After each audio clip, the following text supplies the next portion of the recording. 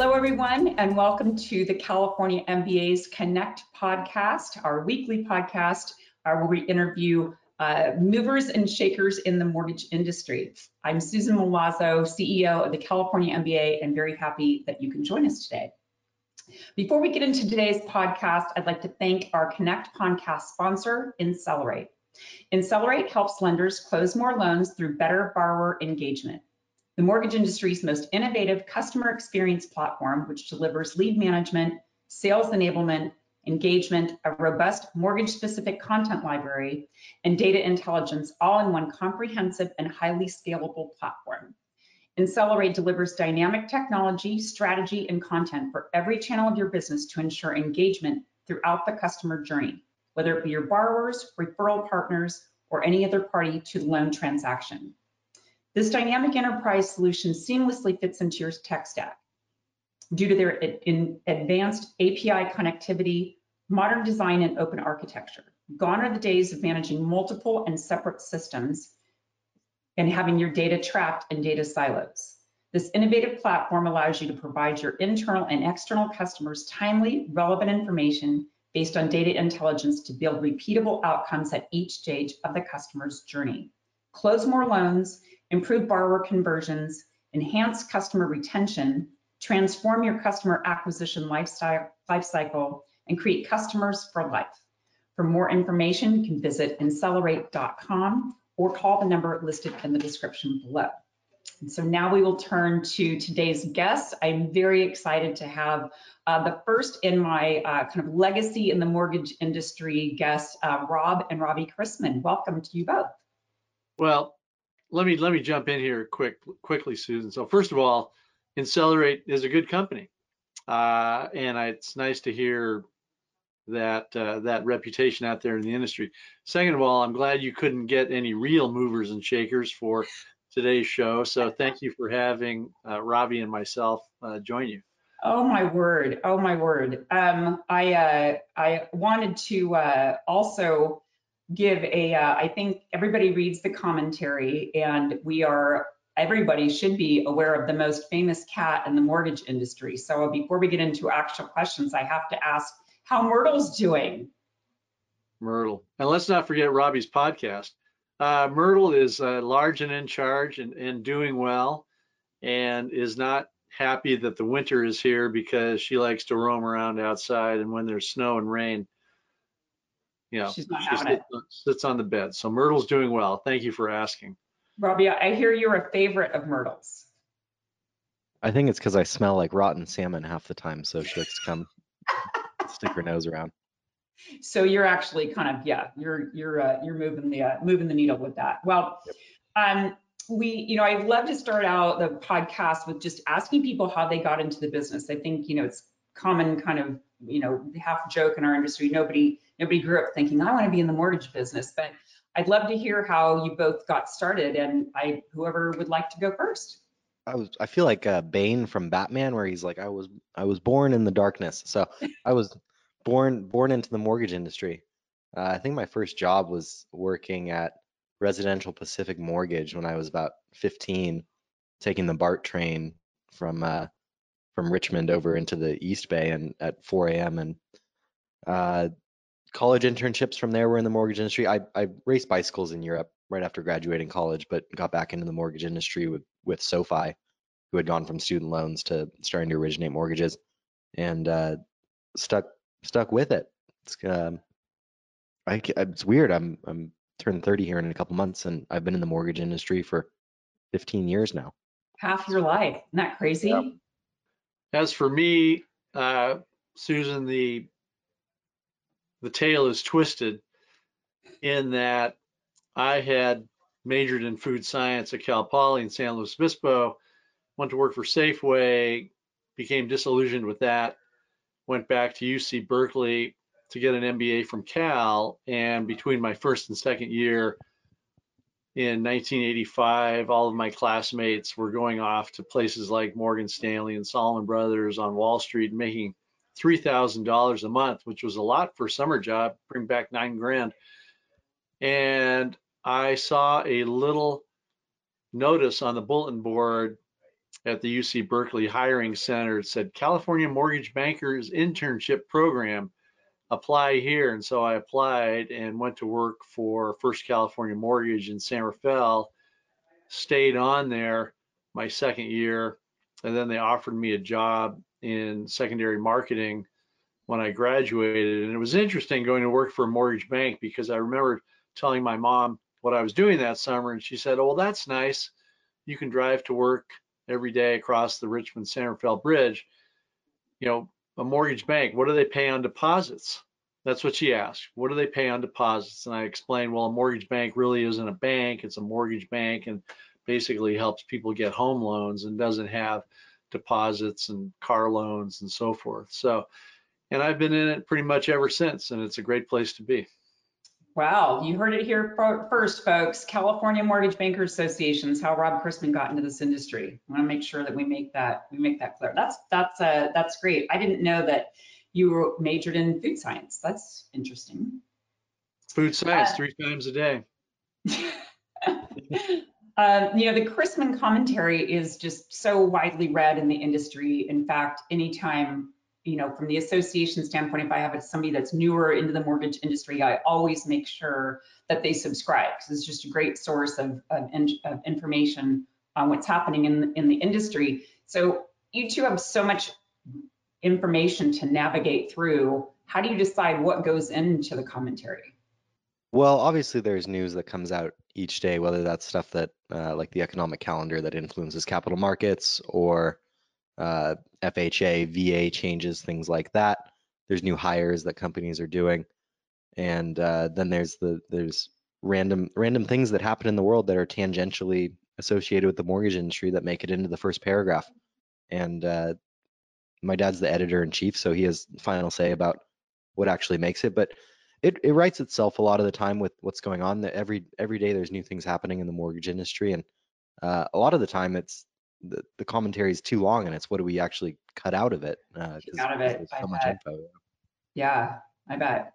I agree with what Robbie said. There oftentimes is too much, and mortgage banking, mortgage lending in general is an interesting industry because so much of what happens around the world impacts our borrowers and impacts the companies in our business.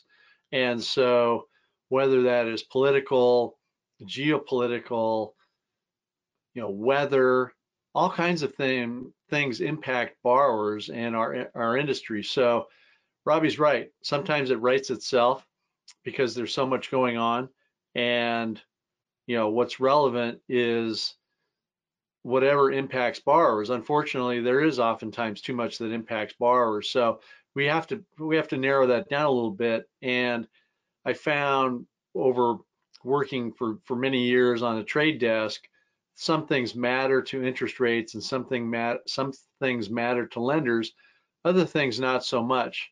And what we try to do in the commentary is have things that are relevant and group them together. I could spit out headlines every day, and I do that to some extent if it's important news.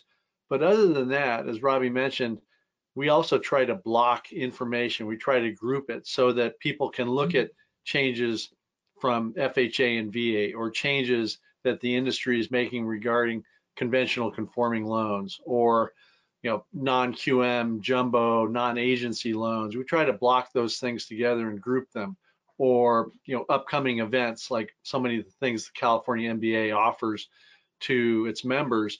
We try to group those things so to give people some perspective and give them some kind of context for all this information that they get thrown every day. So it's a labor of love, and I think that the readership has grown and the podcast listenership has grown. I think that's because we try to give people relevant news. Right. And it is, it's a great resource for everybody in the industry.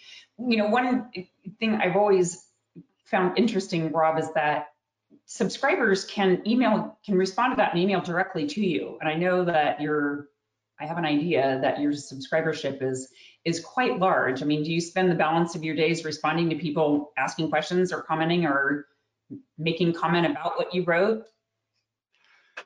Yeah, I joke that I try to never receive emails that say general counsel in the signature line, because that typically means I've messed up or said something I shouldn't say regarding especially a publicly held company.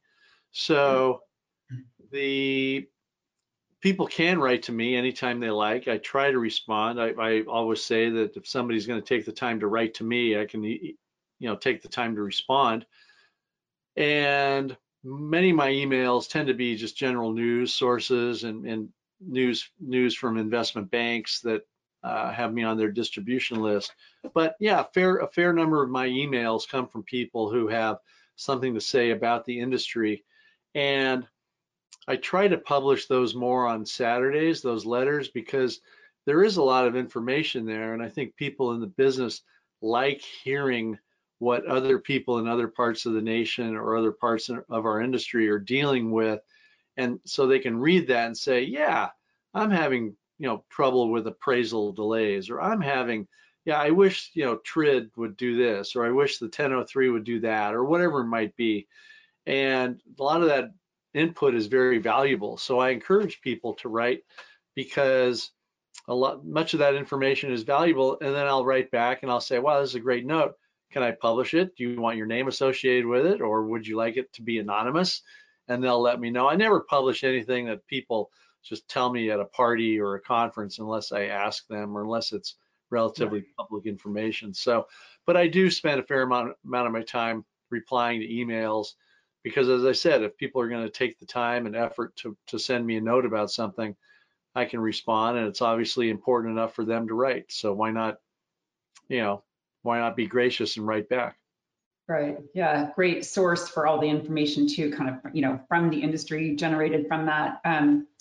Robbie, you've got that great radio voice. I love the fact that you added the podcast to the commentary. What are your plans for topics or guests in 22? Well, you're going to be our A-list celebrity that comes on here in January that I'm very much looking forward to. Ridership's going to go down from that, but Yeah, well, fortunately the podcast, a lot of the material in it is based off the daily newsletter. So we can pick and choose what goes in and what things are better fit for just print, which I think the listenership appreciates. When it comes to guests, I try and have a good mix of timely subject experts oh, the new conforming loan limits change. What's the implication for lenders? Oh, the Fed pivoted on inflation. What's the implication to our industry? Those type of people. I like to let sponsors send on people to talk about what sponsors are their product or kind of their subject matter expertise. And I think my goal for next year is actually to have more of my friends on, because we're all reaching the age where it's, oh, I want to buy a house. How do I choose a lender? What was the process like? What would I have done differently? And I think that's very valuable for that's lenders great. out there to hear. And so hopefully more kind of home buyers, first time home buyers, and people that are looking to refinance, or people that are buying a home for the second time in their life that I know. I like to have more of them on there to talk about their experiences. That's a great idea. Yeah, the perspective from your peers in your age group. So switching gears for a minute, but kind of adding on to what Robbie's saying, what do you both see on the horizon for either next 12 or I don't know, can we even go out 24 months for the industry?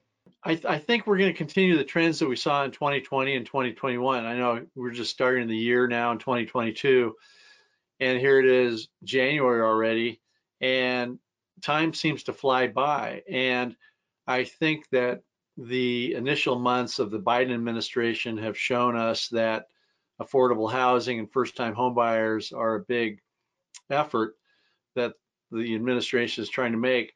But on the negative side of things, the regulatory environment is expected to get tougher and tougher, unfortunately. And we don't have the situation where Richard Cordray is trying to, mark his territory, leave his scent on various trees around the forest kind of thing. But with a relatively youngster heading up the CFPB, he's only 40 years old. I think that he's trying to make his mark, and he is trying to get some headlines and validate the CFPB's efforts. So it's kind of a two-pronged attempt here, given what has been happening with the administration with regard to the regulatory environment getting to be tougher, but also the administration trying to encourage first-time home buyers and affordable housing. And I'll finish up with that by saying that it's one thing for the federal government to come out and say, well, we need more affordable housing. But by the time that trickles down into states, cities, counties, neighborhoods, I don't think any of your listeners on today's call want a 100-unit affordable housing complex built in the lot next door to them. And so incentivizing, I don't even know if incentivizing is a word, but incenting builders to do that, communities to do that, local governments to do that is going to be tough. And plus, costs keep going up.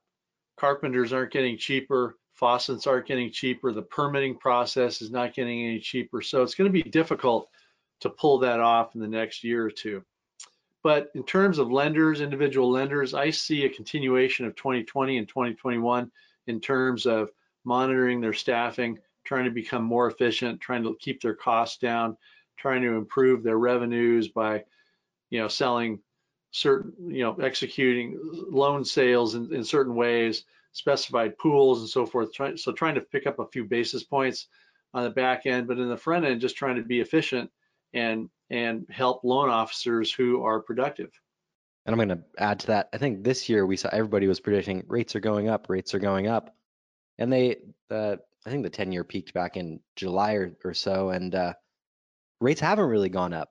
What we have seen though is some refi burnout as borrowers that were able to refinance have refinanced, and I think that will continue into next year. But the moral of the story is that basing your business model on predictions is not the way to do things as a lender. It's much more prudent to have a efficient and scalable operation, scalable in both ways, having good outlets for your production, things of that nature, just making sure that everything is Loctite, and that's much better than thinking, oh, rates are going to do this and that's going to affect my business this way. Yeah, Susan, I think to add on to what Robbie said there, when I talk to successful loan officers or branch managers or even CEOs, they hear about predictions and they think, okay, rates are going to do this or rates are going to do that, or the FHA might do this or the VA might do that. But now I've got to get back to returning phone calls or returning emails, or I've got a closing I've got to get to. So Rob, I'll talk to you later. They continue to be successful almost one loan at a time. And I think we'll see more and more of that as we go forward. Interesting times. These last couple of years have just kind of thrown a wrench in everything.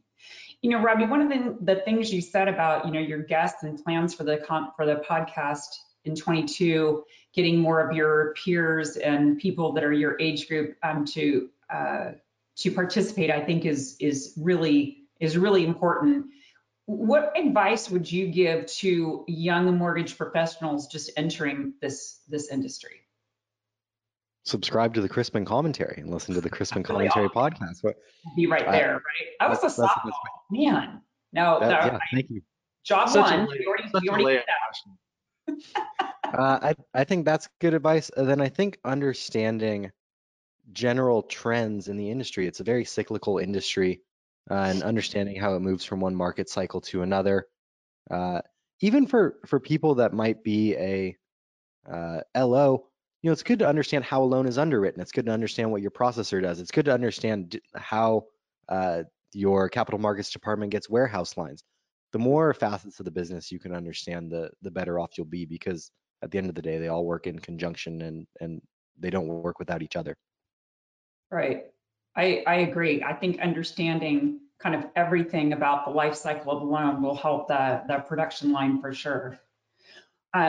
So, talking about, people at your age group kind of entering the industry, Robbie, in 21, the California MBA started a diversity, equity, and inclusion committee. The goal of kind of providing resources to independent mortgage bankers and our vendors in the industry for either developing or enhancing a DE&I program within their companies. Because if you're a big company, you've got the resources to do it. If you're smaller, you kind of need to understand how other people were successful, how other companies were successful in that way. Is this an area that is of heightened focus for the companies with which you both consult? I guess that's me. I think so. I mean, well, I'd like to think so, but you go to these mortgage conferences and people that you thought would have retired 10 years ago haven't retired, and there's all this talk of young blood and young blood and young blood, and it seems like the older generation just isn't ready to call it quits yet. But I think, as I alluded to with rates, any lender that wants to be proactive rather than reactive is going to seek out the best young talent, and I think we are seeing trends in that direction. I know that it is important to a lot of our our member companies, both lenders and those that provide products and services. So we're hoping to increase and expand kind of what we're offering in that committee in 22. So Rob, you're a member of my board, and I know you understand the critical importance of what the California MBA does from an advocacy perspective. What can you share with our listeners about why it's important for lenders to support the advocacy work of the California MBA? Well, let's start from the beginning. When you talk about advocacy, obviously the California MBA has its Future Leaders program that when you talk about diversity and inclusion and so forth, I think it's important for people to enroll in that. And I think that's a great way for individuals to learn about other facets of the industry, including advocacy, because there's so much that you and the California MBA do behind the scenes that impact lenders. And I talk about individuals or branch managers or CEOs saying, okay, that's great, whatever the Mike Fratantoni says about what rates are going to do next year, but I've got to jump off this call because I've got to get to a closing up the street here in 20 minutes. The advocacy that happens impacts everybody from soup to nuts, and they just don't think about it often enough about how things that happen at the government level, whether it's federal government or state or even county, impact our daily business.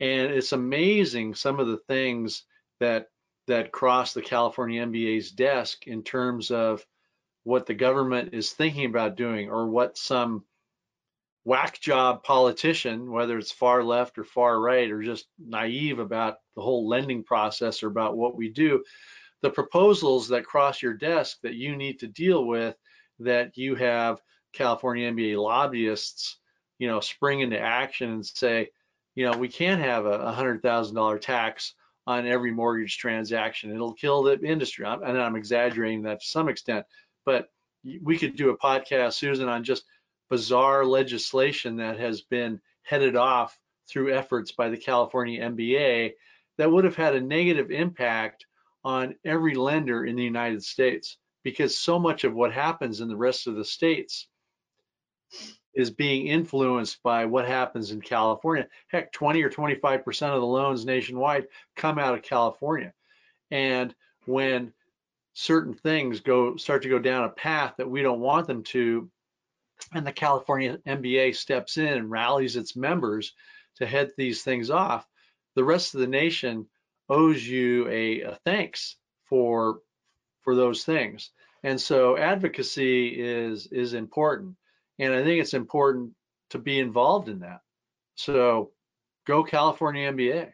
California. And I think that, thank you. And I my background is in the mortgage industry. I'm from politics. And so I completely agree with what you say. But I think that also ties into what Robbie is saying, is that people that at his age group, if you're newer in entering the industry, it is also important for you to understand what happens from an advocacy standpoint. Because like you say, there's a lot of things that that could negatively impact access to affordable credit. So that is certainly the cornerstone of our association. So I want to, I think that brings us to a close for today's podcast. Thank you both for joining us for today's podcast. I really have appreciated having you both on our podcast series where we are talking about legacy in the mortgage industry and multi-generations in the mortgage industry. So thank you for kicking off that series.